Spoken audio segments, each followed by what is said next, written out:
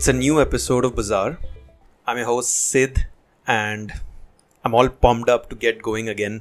It's been a very long time since I published anything on Bazaar, and I thought, that since I'm writing a few blogs these days, why not convert those blog posts into podcasts?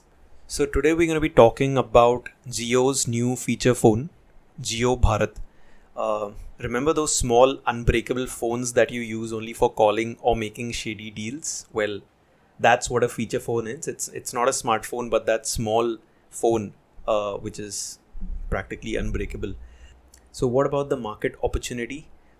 250 million people in India are still on the 2G infra, and I thought that was a big number. So I cross-checked various sources and the numbers are solid. So 250 million people are still on 2G, and these are people who have very little access to internet. These are people who are mostly in rural areas, some of them in urban areas, but with little disposable income to buy a proper phone. They are serviced by the likes of Airtel, Vodafone, BSNL in some cases, who still have a good 2G base in these markets. And I wrote on my blog about government packages to keep BSNL alive with the sole purpose of delivering 4G services to every village in India. So that's what the government's vision is, to make sure that 4G spreads across every village in India. And I think the folks at Jio took that quite seriously. Like, they were like, okay, let's do something about this initiative. And with this launch, their vision is to transition India to a 2G Mukt Bharat. And I think that's more reason for the government not to keep dumping taxpayer money into BSNL, but that's a topic for another day. That's a separate podcast entirely. Talking about JioBharat, so it's priced at 999, a rupee less than 1000, which is some kind of a subconscious play, I think, because it feels cheaper than $1,000, and it has worked pretty well for guys selling clothes and other things. And I think that's a good subconscious play from Jio. The phone comes with a 28-day data voice plan of 123 rupees with unlimited calls and 14 GB of data. So Jio is claiming that this is 30% cheaper than the existing alternatives, and also they provide 7 times more data. So the current alternatives, I think it's somewhere around 180 rupees, and the data is 2 GB. That spells bad news for Airtel and for Vodafone, because now they will need to offer competitive pricing or lose customers to Jio.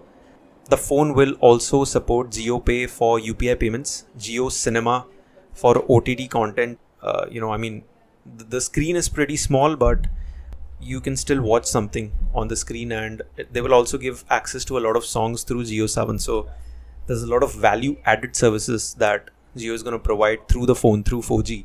The battery life is 1000 mAh, so it's not going to last very long. And there's only a back camera of 0.3 megapixel.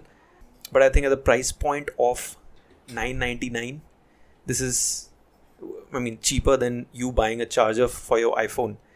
I don't think anyone's going to complain about, the camera or the battery life. So I think it's a good deal. I think that's a big opportunity that Jio is going after. And it's also a way for Jio to substantially increase their subscriber base. And just like it disrupted telecom in 2016, I have a feeling that this move has rural disruption written all over it. So Airtel and Vodafone need to ready their guns and launch something similar. Otherwise, I don't see why people would pay more to stay on their network, right? It's going to be more capex for these players. They already don't have, at least Vodafone is struggling right now, and this is not going to be good for their business.